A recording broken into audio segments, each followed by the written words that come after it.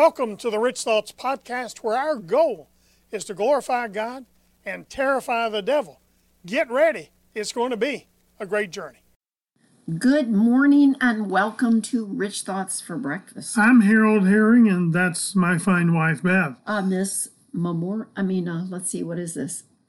It is, gosh, I should know. Veterans Day. Veterans It's at Day. 11/11. That's it. 11/11. That's it. You know, in yesterday's call, we started talking about this is now. No, this was then. This is We now. might know this is then and this is now. We're not sure. We're not sure what we're celebrating or what. Today we're going to continue it, That's it. and we're going to talk about Finish it up. this is now your miracle time. I'm ready for now miracles. Amen. Exodus 14, verse 9, 13, 27, and 28. Exodus 14, 9, 13, 27, 28. Wow. The Egyptians pursued them. All the horses and chariots of Pharaoh and his horsemen and his army overtook them and camped at the Red Sea. Wow. Verse 13, Moses told the people, "Fear not, stand still, firm, confident, and undismayed, and see the salvation of the Lord, which he will work for you today. For the Egyptians you see today, you're never going to see him again." Wow. We taught that one time We have. about getting rid of debt and being debt-free. Verse 27, So Moses stretched forth his hand over the sea, and the sea returned to its strength and normal flow when the morning appeared. And the Egyptians fled into it, being met by it, and the Lord overthrew the Egyptians and shook them off in the midst of the sea. Wow. The waters returned and covered the chariots, the horsemen, and all the host of Pharaoh that pursued them. Not even one of them remained. That was then, but this is now That's it. your miracle time. Wow. A brief review. Number one, the Egyptians pursued them. I've never met anyone who didn't have skeletons in their closet. Some might be real, some maybe just a costume worn in the past. When we get born again, our sins are forgotten and forgiven by a loving and compassionate Heavenly Father. We asked you yesterday to write this down. God will never remind you of your past. He can't. He's forgotten it. That's true. Let's say that again. God will never remind you of your past. He can't. He's forgotten it. God convicts us of our sins to set us free, whereas the enemy condemns us of our sins to keep us bound. Number 2, fear not. When our past comes charging up behind us like the Egyptians did the Israelites, the natural reaction is fear to, over the unknown, but that's not how God tells us to respond. Absolutely. He never wants us to respond in fear. Isaiah 41, 9 and 10. Isaiah 41, verses 9 and 10 in the Message Bible says, "Don't panic. I'm with you. There's no need to fear, for I'm your God. I'll give you strength. I'll help you. I'll hold you steady. Keep a firm grip on you." I love that Amen. so much. So it says, do not fret, worry, or be fearful of things in your past showing up to trouble your future. The only way that happens is when we extend personal invitation to them, because God can take the things of the past, when we have the right attitude, truly, can take those things of the past and get and handle them for us when somebody else wants to bring it up. And literally keep the enemy from using them to steal our future. Yes, amen. Number 3, stand still, firm, confident, undismayed. Our real strength in every challenge and opportunity we face is the confident knowledge that God will never leave us nor forsake us, as it says in Hebrews 13:5. We must never cower in the face of adversity or overwhelming odds, because God's strength makes us brave. And yes, we must stand still, firm and confident that we are empowered in battle, strengthened in His presence and power. 4, excuse me. See the salvation of the Lord, which he will work for you today. Today, yes, deliverance is coming to your house. Just like it's Veterans Day, World War I ended on, this is why, on 11/11 in, I guess, 1918. Point being is, today, deliverance is coming to your house too. That was then, this is now. That's good. Believe it, expect it, confess it, and then we're going to manifest it. Yes. God's desire is to work on our behalf, protecting and perfecting us according to his will and his word today and from every day that follows. So let's pick up where we left off. On Yesterday's call. Amen. Number 5, the Egyptians you see today, you shall never see again. The Egyptians represented the past, the bondage, the misery of slavery.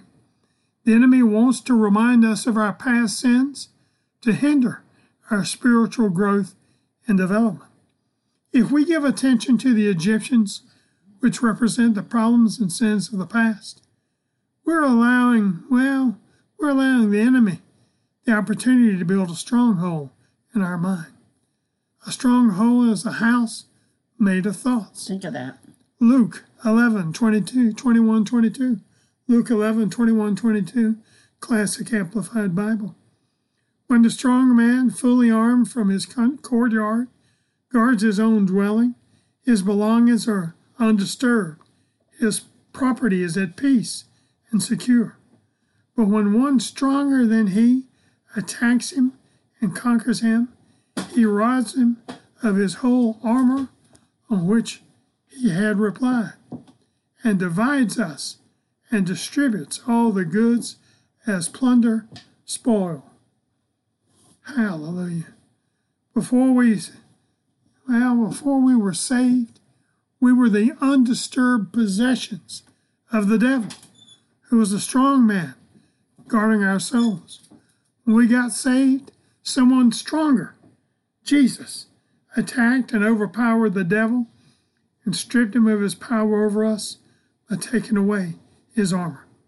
We believe the armor in this case consists of our own thoughts, attitudes, and opinions, which happen to be or may happen to be in agreement with the evil one. What Jesus describes as armor, the Apostle Paul identified as strongholds. 2 Corinthians 10:3-4. This is the solution to strongholds. Yes, it is. For though we live in the flesh, we're not carrying on our warfare according to the flesh and using mere human weapons. For the baby. For the weapons of our warfare are not physical weapons of flesh and blood. That's right. But they are mighty before God for the overthrow and destruction of strongholds. Yes, Lord. Now, it's important to understand that our born-again experience did not eliminate all our strongholds. The strongholds, truthfully, have been erected in our lives. Yes, old things are passed away, and new things are come. But until we're walking in the fullness of Christ with a renewed mind and way of thinking, we have to know the process is not complete. We can't dwell in the past where strongholds govern our lives, because that was then, and this is now, where God has given us the power to tear down strongholds and expect miracle manifestation. That's right. And don't let anything hold you back. That's it. Number 6, Moses stretched forth his hand. When Moses stretched forth his hand, he was holding the shepherd's rod, the same one that he had laid down before the burning bush in the Sinai desert. The rod represented his job, which at that point when he was talking to God, he gave to God. But when he picked it up, then it became an instrument for signs and wonders, because it was no longer his. It was the rod of God. So keep in mind that when Moses started out, it was his shepherd's rod. But when he put his shepherd's rod, a symbol of the way that he made his living, into the Lord's hands, which is what we all need to do. And when the Lord gave it back to Moses' hand, it was no longer just a shepherd's rod. It became, as we said, the rod of God. That was then, and this is now. God's holy word as he tells us exactly what happened to Moses' shepherd rod after it became the rod of God. In Exodus 4:17, Living Bible says, "Be sure to take your rod along so that you can perform the miracles I have shown you." Hallelujah. Amen. It was his instrument from God. As the Egyptians pursued the children. It just stirred in me. Yes, tell me. Somebody may think, well, I don't have a rod of God. Yes, you do. That's right. You got a Bible. That's the rod of God. Amen. And he lives in us. Back then, he had to, well, there were other means in which, Yes. I mean, he lived in Moses too, but I'm just saying there were other means in which that was done. But now we have a better covenant. Yes, we do. As the Egyptians pursued the children of Israel into the desert, they became frightened and began to murmur and complain. In Exodus 14:13 through 16, Exodus 14:13 through 16, Classic Amplified, it says, Moses told the people, "Fear not, stand still, firm, confident, undismayed, and see the salvation of the Lord, which he will work for you today." For the Egyptians, and the Egyptians, remember, is everything that's against you. For the Egyptians you have seen today, you shall never see again. Hallelujah. Verse 14, the Lord will fight for you. Yes, he will. And you shall hold your peace and remain at rest. Think of that. 15, the Lord said to Moses, "Why do you cry to me? Tell the people of Israel to go forward." And 16, lift up your rod and stretch out your hand over the sea and divide it. And the Israelites shall go on dry ground through the midst of the sea. You know, this is a lot more than a miraculous Bible story. It has a word for us, or it wouldn't be in the Bible. When we give our jobs to the Lord, when we give our jobs to God, regardless of what is right or wrong in the workplace, things will begin to change. We'll be doing it as unto the Lord through his power and not unto man. Our job can become the miracle for, let me put it this way, your job, the one you have right now, can become the miracle for your promotion or the miracle to have a better paying position. Yes. Amen and amen. Number 7, not one of them remained. Ooh. Now, you know the rest of the story. You can read it in Exodus 14:22-31. Exodus 14:22-31, the New Living Translation. I'm just going to hit some of the key points. And Scripture says, Israelites went into the midst of the sea on dry ground. 23, the Egyptians pursued, went in after them in the midst of the sea. 25, and bound, clogged, took off their chariot wheels, making them drive heavily. Goes on to say, let us flee from the face of Israel, for the Lord fights for them against the Egyptians. That's it. Verse 26, stretch out your hand over the sea, that the waters may come again upon the Egyptians. And verse 28, the waters returned and covered the chariots, the horsemen, and all the host of Pharaoh that pursued them. Not even one of them remained. Wow. Now, before the children of Israel gave in to fear, God defended his people against Pharaoh's army, the most feared in all the world at that time. That's right. But that was then. And this is now. When we put our trust in our great God Jehovah, he will fight our enemies and our battles for us.